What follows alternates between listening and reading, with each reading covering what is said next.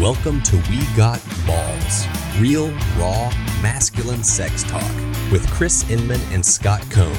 Chris and Scott both work with men who want to leave their unwanted sexual struggles in the past. They are willing to do whatever it takes to help men get curious about what drives their compulsive sexual behavior. With that said, here we go. Well, hey guys, welcome back to We Got Balls, and today we have an interesting episode. As you've seen by the title, we're going to talk about what porn is the worst. And this kind of came up in the topic of conversation with Scott, myself, and a bunch of other guys who are listening to this podcast, and really talking about the pieces of shame in their own porn searches and how they feel like that the things that they look at are absolutely, I mean, they're just deplorable. They're despicable, disgusting. You know, you're a pervert for looking that up. Have you ever felt that way, Scott? Is that, you know, people call you that name because of what's really going on inside of you, like your desires? Yes. Oh, me too. I mean, look, we started this podcast to kind of drag shame kicking and screaming out of the closet of our lives, yes, and to model that for other men, because it is shame that creates so much of the obsessive compulsive sexual behavior that you and I experience personally, as well as, you know, we see in the guys that we coach. And so part of disarming shame's really destructive power in our lives is to bring it out into the open and to talk about it in a place where we feel safe. You know, you and I feel safe with each other, and we can talk about these things. And hopefully in modeling that with other guys, we can encourage people to get into a community where they can be seen, especially in those places where they feel so much shame in their lives. Yeah. So we started talking about this last week, I think, and like, what is the worst porn? What is the worst? I don't know. Let's see. Let's go down the list, because I think we've got a pretty exhaustive list. I mean, there may be some things we're missing, but you know, a lot of it depends on your experience. You know, what happened in your life, what culture says. I mean, I can think, kind of one of the first answers we came up with was child porn. And, you know, there have been people, like there was a friend of my dad's who was arrested for child porn about 5 years ago and put in prison for really the rest of his life. Very sad story. And, you know, he lost all of his friends. Like pretty much everybody just abandoned him because there's such a shame around that. And it's horrible. I mean, we're not promoting it. We don't encourage it. But there is an arousal template for someone who wants to look at child porn. So I think maybe culturally that may be the answer right now in our culture that says, you know, you look at this, you're going to jail for a long time. Yeah. What's the worst porn possible? I think that's kind of related from a cult. So we've talked about the difference between kind of guilt and shame. Guilt is I've done something wrong. Shame is there's something wrong with me. And when it comes to a category like child pornography, I think it's really difficult for people to distinguish between that's an objectively unhealthy, destructive behavior. And, that's not a defining characteristic of whom I am. People in society, that becomes, you know, kind of the scarlet letter. You're ostracized for that completely. And well, again, I just want to make a point. I mean, if you're listening to the culture, we like to draw things in much thicker markers these days, right? Just a few years ago, Louis C.K. did a stand-up routine about a pedophile that grew up in that was in his neighborhood when he grew up, and it was a joke, obviously, but it was this idea that, you know, we all grew up with that guy who would prey on children. Now, horrible thing. But back then, in those days, you know, this person was sick like a lot of people were sick. And I think when we try to take it and we try to solve the problem by labeling, something is wrong with you if you look at this. You are a bad person if this is what you desire. What we're really doing is we're cutting off people from humanity because, Scott, I mean, you can tell me I have my own suspicions, but when someone wants to look at child porn, what are they really looking for? Well, the research would say that a huge percentage of them, I think it is about 40% is what Patrick Carnes discovered, is 40% are reenacting their childhood sexual abuse. Yes. So when you have a person that doesn't realize they're subconsciously reenacting the harm that was done to them, not excusing what they're doing, but not understanding what's driving their behavior, how do you really want to approach them? Do you want to vilify them and consider them to be completely beyond redemption? And we're Christians, so we're going to come at this from a Christian perspective. I don't think Jesus is going around going, Now, I do think there's something in the gospel where Jesus talks about, if you cause one of these little ones who believe in me to stumble, it'd be better for you to have a millstone hung around your neck and thrown in the sea. But I don't think that's talking about child porn. He's referring to his people. He's not just referring to children there. Exactly. But obviously, child pornography is doing some of the greatest harm to the people that are least likely to defend themselves. So I think that's why we put it in that particular category. But what about the people that are doing it? A number of them were abused. So what do you want to do with that kind of individual? Do you want to cut them off from any kind of help whatsoever? Yeah, and I think you do have to differentiate. And again, this is not a crime podcast, but there are repeat offenders. There are people who habitually with medication and treatment have not responded to what's going on.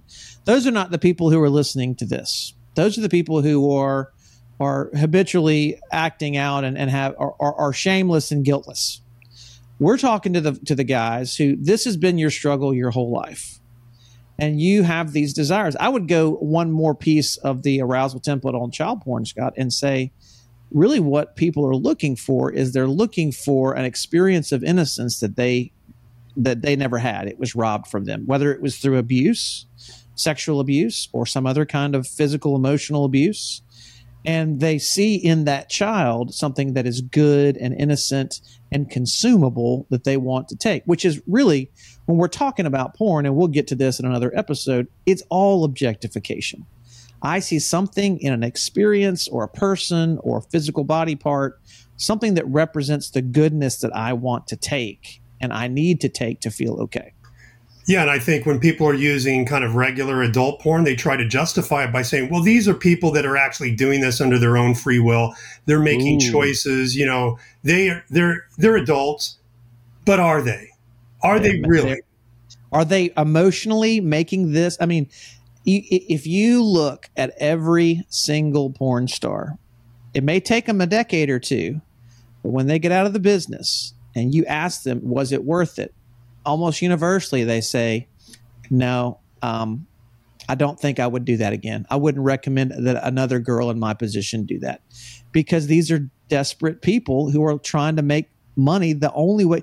I mean, it's being paid to use your body. And isn't the figure something like 80% of porn performers were sexually abused as children in the first place? Very high. And the drug use is also there as well. So, but we're not demonizing porn performers. We're not even demonizing porn itself. We're simply trying to point out the truth of what's going on, because we want to have some clarity about this. So other than child porn, Scott, what are some of the things that really people struggle to talk about and admit when they say, well, what's your arousal template? What kind of porn do you like to look at? Yeah. So when we were looking at the information for this particular episode, we used the book, A Billion Wicked Thoughts. We've talked about that before. And these guys were two data scientists that got access to kind of the raw pipeline from Google search information, as well as a meta search engine called Dogpile. So it aggregates search from a number of different search engines.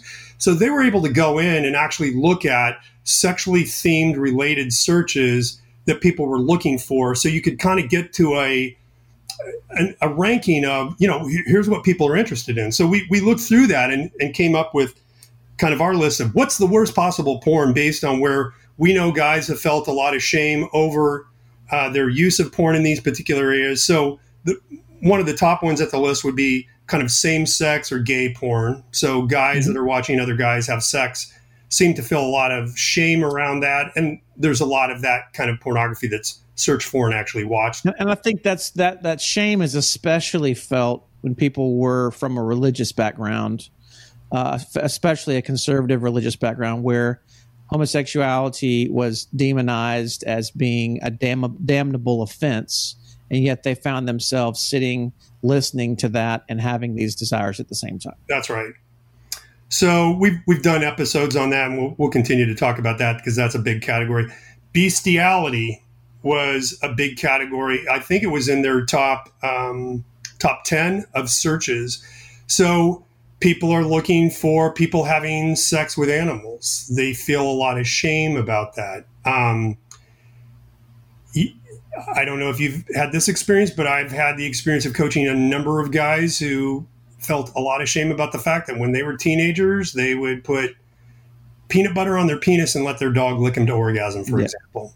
That is not an uncommon thing. No, it's not. And so when you look at the ways in which we don't experience, well, it's kind of interesting because before we started recording, we're talking about me personally, I like to collect things. And we started getting into, you're like, ooh, you got an arousal template story. You're like, I don't know, but I'm looking at my collections over here.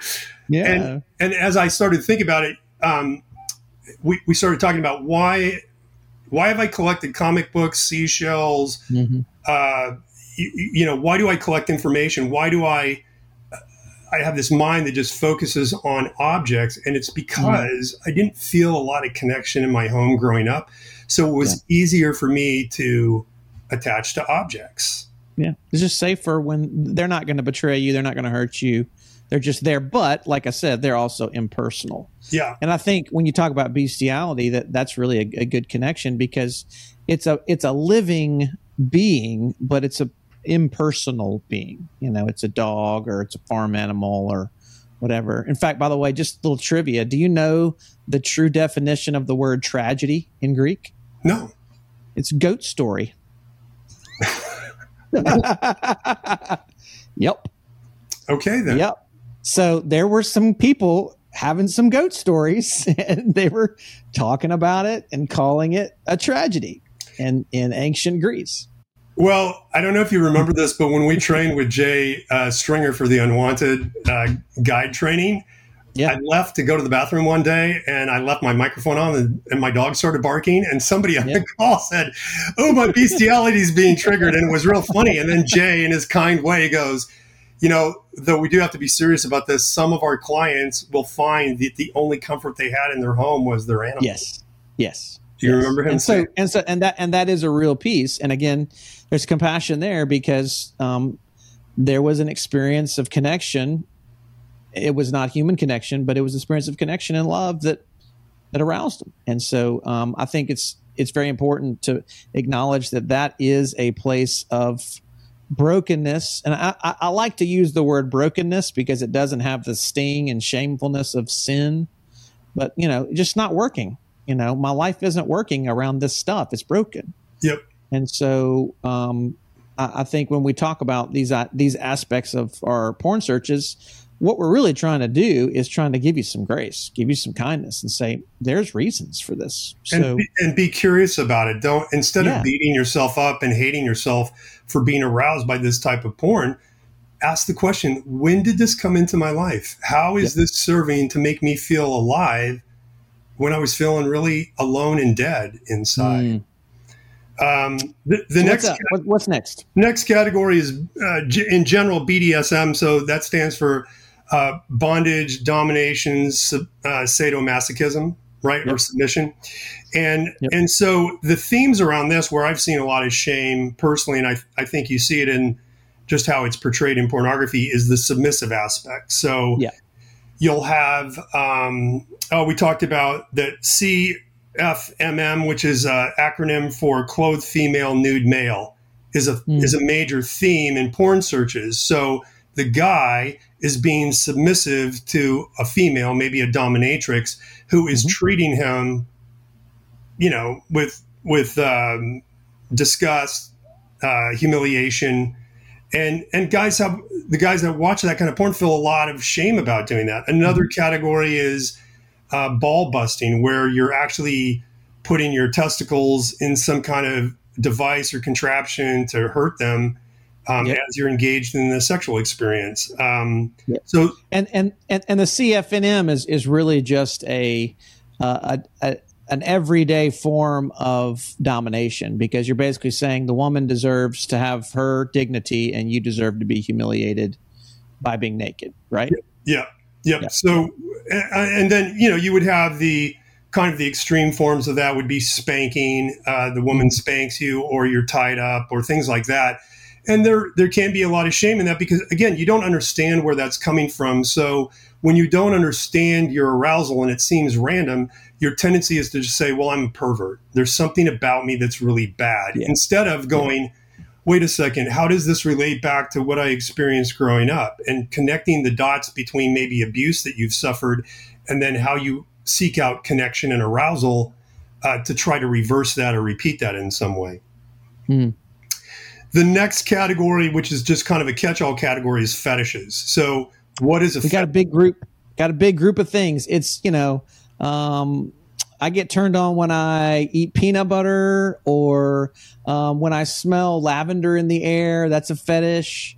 Or maybe I like pink feather pillows on the bed. That's a fetish. Is that what we're talking about? We're talking about, just silly little fun things like that. Just playful, right? Just having a good time. Yeah.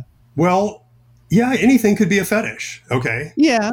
But the big fetishes that really people search for are not quite so innocuous. They're just not so innocuous. Yeah. Right? So a fetish is a sexual attraction or arousal around typically an object that's not associated with a visual cued sexual interest. So, you gotta say that in fourth grade 21st century language. So it's a piece of clothing, maybe, or physical object, or maybe personal trait. I mean, big boobs can be a fetish, right? It could be, yeah, and there is acute sexual interest. But typically, when you're talking about paraphilias, the fetish category is things that aren't directly related to genitals or breasts. Let's put it that way. So the number one cued sexual interest in the fetish category is feet. Feet, baby. Okay. Yeah. So why would that be? I mean, I like a nice pair of feet. Why would that be shameful to want to look at some feet? But do you fantasize about feet rubbing your penis, or you licking somebody's feet, and that's how you get arousal? Not my flavor, but I could see how somebody would want to go there. Yeah. That's my point.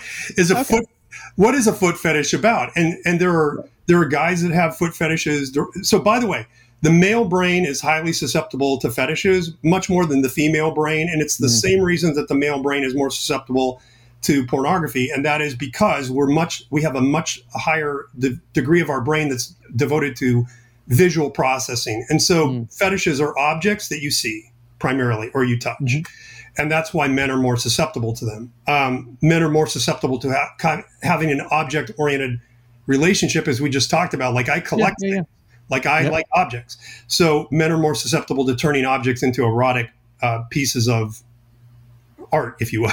So one of the big categories in terms of search, this is the 40th most searched term in terms of sexual interest that the guys in A Billion Wicked Thoughts found, was panties. So if you've been on TikTok or Facebook, you've seen the reel about a husband who goes to his wife and says, all right, baby, we got a problem. We can't pay our bills, but I got a plan. So all I want you to do is give me your used panties and don't ask any questions. And she goes, so I don't have to go to work? No, you don't have to go to work. Do I have to wash the panties? No, you definitely don't want to wash the panties. Please do not wash them. You don't wash the panties. Do you, and we can get all our bills paid if I just give me your used panties. Will you buy me new panties? Yeah, I'll buy you new panties. All right, deal. And that's the real, is that, they're acting out, supplying this fetish, because there are many people who they are aroused by the smell. And just even go back to what that possibly could be. Maybe when you were young, maybe middle school, and you picked up a pair of women's underwear and you had that smell, that musty smell that just became very arousing to you. It's different. It's forbidden. And now it becomes an arousal template. Yep. And there are guys that have collections of used panties. Trust me on this one. Yeah. And it's like a what besides the smell of kind of a woman's vagina on the panties, what is that a marker? It's like a trophy of my conquest, right? Yeah. So I'm keeping a memento of every woman that I've conquered. That's what that is about. Or in the case of cuckolding, which is another category where cuckolding is you're watching as another guy has sex with your wife. In that particular thing, it could be a trophy of every man that you've conquered. So I've got his wife's panties. Interesting. Pantyhose, number 43. Ooh, that's a spicy one. Why do you say that? So I've heard a story. I'll tell you a story about a guy that I didn't work with him. He was a friend of mine, but he would talk about his mom walking around the house in bra and panties and pantyhose. And that's how she would walk around the house when he was a boy. And, mom had a lot of mental health issues, and there was just really some sad stuff there. But in his development, that was where his arousal template was formed. And he loves the sight of pantyhose simply because it represents the nurture and care that he wanted from his mom, but really she couldn't give him. And so he eroticizes that and sexualizes that. And it's this very, very much like the breast, very maternal, especially in the mid 20th century piece of clothing that really invites care and the mothering, nurturing aspect. Yeah, and in fact, lingerie is a big category just right below pantyhose. Yep. And one of the guys that we processed a story one time with told about how his father's wife, not his mom but his stepmom, would parade in the lingerie that his dad had purchased for her in front of him as a teenager. And what's going on there is like the dad is intentionally trying to arouse his son using his wife to do that. What's going on there? So I think you have to be curious about when you hear these kinds of fetish themes is, again, what kind of relational dynamics are being played out between the parent and the child in your home growing up? Like, I'm always looking for enmeshment of some kind when you hear these kinds of themes around this. We already talked about feet. So there are fetishes about licking another guy's feet or licking a woman's feet. And a lot of that, I think, plays out that submissive dynamic of, I'm willing to do anything to get your attention, even lick your feet. Right. Now, interestingly, I think we talked about this before, but in the brain, we have a map of our bodies and where everything in our body is located in our brains. And the genitals, the map for where our genitals are, is also linked to where our feet are. Okay.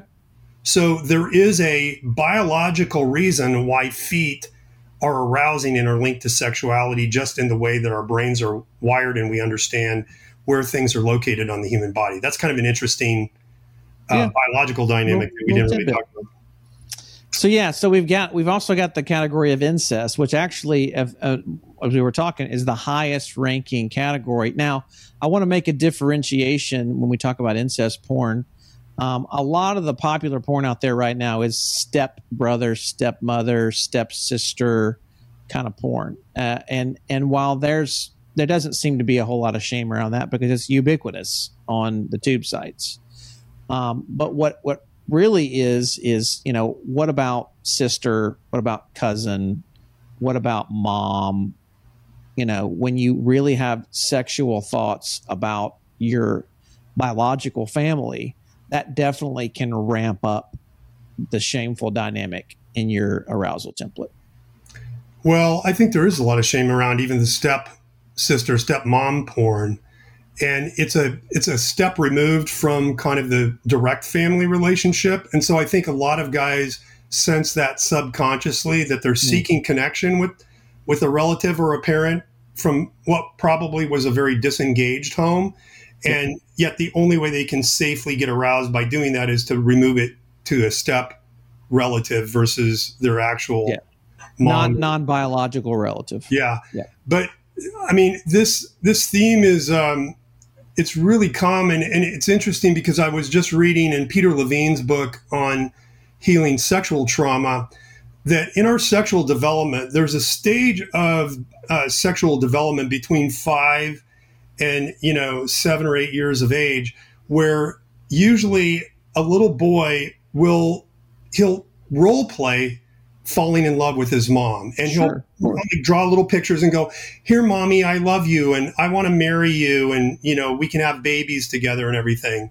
And a healthy parent recognizes that there's nothing sexual about the child doing that they're just modeling, they're practicing what it might be like to be in love with an opposite sex partner, right? Well, you said this in a previous episode. You're just like, "Oh, mom, I want to love you. I want to marry you someday." And the mom says, "Oh, that's so sweet. One day you're going to find a beautiful woman that you can marry. And I really feel honored that you think I'm that pretty." And, it's the accepting while also redirecting the desires of the child to help them individuate down the road. That's right. But if your parent is unhealthy, if they perhaps were sexually abused themselves, that particular kind of role playing might disturb them, and it might arouse feelings in them that they don't know what to deal with. And so instead of welcoming that kind, the role play and what the little child's trying to do, they reject the child.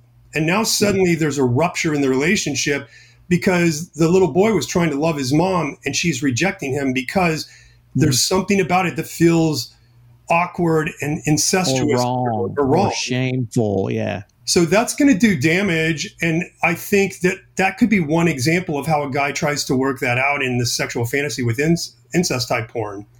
The other stage of sexual development where problems can arise is when the child does go into puberty and the parent starts to see them as a younger version of the husband that they married, only maybe more attractive, more virile, more powerful. And they begin to experience arousal towards their own child and sometimes maybe even act that out. And so all these different scenarios in the family dynamic can crop up around trauma that has been unprocessed or unrealized. And I think you see it clearly in incest porn in particular, because it's really a cry for, I want more connection in my family. That's what it is. It is. So we've hit on trans before. If you haven't heard about that, check out the trans episode. Obviously, there's a lot in that, gender identity and mother-father wounding and all that there. One of the other pieces that we really haven't touched much on is this idea of voyeur. And not just being a voyeur, someone, and I think upskirting is on the list. I think number 46 or so on the list. And anonymous sex, hookups. And so there's a lot of shame, maybe not necessarily about the looking up the porn of that, but the acting out of that, making that porn in real life. There's a whole category of having sex with somebody while they're asleep. I don't know where you put that voyeuristically, but yeah, so the voyeurism part, and we have to go back to kind of child porn in this discussion. There are some sexual behaviors that are illegal. And so child porn is one of those. Voyeurism, where you're taking video or photos of people in any state of undress and posting those online, is a violation of a person's personal rights and is a crime. Well, just the taking of the pictures themselves is illegal. Right. And posting them online is a whole nother step of illegality. So I think, and again, we're compassionate to people who are in that place, but we also understand that part of the arousal is in the risk of it. That's right. So that's a big category, those kinds of things that are like secret camera recordings and things like that. And then the last thing I wanted to talk about, because this is one of those categories that seems really squishy to people, like it's gross and it makes everybody uncomfortable, and that is water sports, which is 35 in terms of the search. What is water sports? Things like golden showers. Yeah. Getting peed on to get aroused. Getting peed on to get aroused. And where does that come from? Again, usually in somebody's background, you'll find tales of them being tremendously sexually abused, where that particular activity was part of a humiliation, almost ritualistic, and sometimes actual ritualistic sexual abuse behavior. And it's part of breaking a person down and dehumanizing them. And I wanted to read something about arousal templates from Patrick Carnes's workbook called Facing the Shadows, because it really tells this story of how sad kind of some of these very fetishy or very worst kind of porn categories can get developed in a person's life. So he talks about as objects, situations, and scenarios become eroticized, so do the feelings that accompany them. Many psychological experiments have consistently shown that people were viewed as more attractive when the subjects perceived fear or risk, either to themselves or to that person. Fear and risk is a well-documented neurochemical escalator of the sexual experience, because that's the neurochemicals of noradrenaline and cortisol, and they heighten sexual arousal. So is pain. Many female victims of violent childhood sexual abuse report that as adults, they are unable to be orgasmic unless their male partner is hurting them. Many traumatized female clients have told me that they could not even masturbate unless they put astringent or abrasive materials in their vagina. They simply could not stimulate themselves without the pain. And this is the sad story here. As if that wasn't sad enough. Consider just put a pin in that. I mean, we didn't talk about rape, but that definitely is one of those shameful arousal template dynamics, and he's talking about that a little bit. And that rape or abuse. Yeah, that was a highly searched for category too. Yeah. Consider the successful scientist who told of a violent childhood. He can remember his father battering his mother so badly that he heard her body hit the wall in the next room. Just get that picture. He would masturbate to comfort himself in his anxiety. He also had a problem wetting the bed and defecating in his night clothes until he was 6. As an adult, he found fear erotic, any kind of fear. He would compulsively seek high-risk sex. Even his own feces and urine were highly arousing to him. To use the clinical term coprophilia hardly captures the full picture of what happened to this man. Behind what many would call perverse behavior is a severely traumatized child. Absolutely. My heart goes out. And that's kind of where we leave this category of worst porn today. Is I have a lot of tears and tenderness in my heart over people that are really struggling with this tremendous sense of shame and self-contempt around what it is that arouses them. Because at the end of the day, Chris, the worst kind of porn is the one that you feel most ashamed about. Yes. 100%. And so as we sit and as you listen, and I'm sure thoughts are going through your mind as you just engage with us in this conversation, what are the parts of your arousal template, of your porn searches, that you're so desperately wanting to be done with? I've heard it phrased like this: I hate myself when I look at this thing. I hate myself. And we don't want you to hate yourself. We care deeply about you and want you to be free from the shame that has unfortunately been carried with you for most of your life. And so our invitation, like always, is curiosity and deep, deep compassion. And even a good bit of grief. I mean, you see it in Scott's face. I have it in my heart. These are sad experiences that we would love to take them off the face of the earth, but they're not happening yet. But we want to continue to help people push into the dark places, shine the light compassionately, so that the stories can be told, the hugs can be given, the tears can be shed, and we can begin to heal. And when we talk about recovery, What are we talking about? We're talking about recovering the authentic self. Exactly. The person that God created you to be, to enjoy sex and to feel free and joy and delight in it. And that's our invitation to you. That beautiful human being that is still trying to come forth. And we welcome him or her and we want to be with you. So if we can help you in any way, reach out to us. In notes, show notes, have all the contact information. We'll be back with you again next week on We Got Balls. And so do you. Take care, guys. Don't forget to subscribe for more episodes. You can connect with Chris at pornfreemasculinity.com and with Scott at successfulmen.com.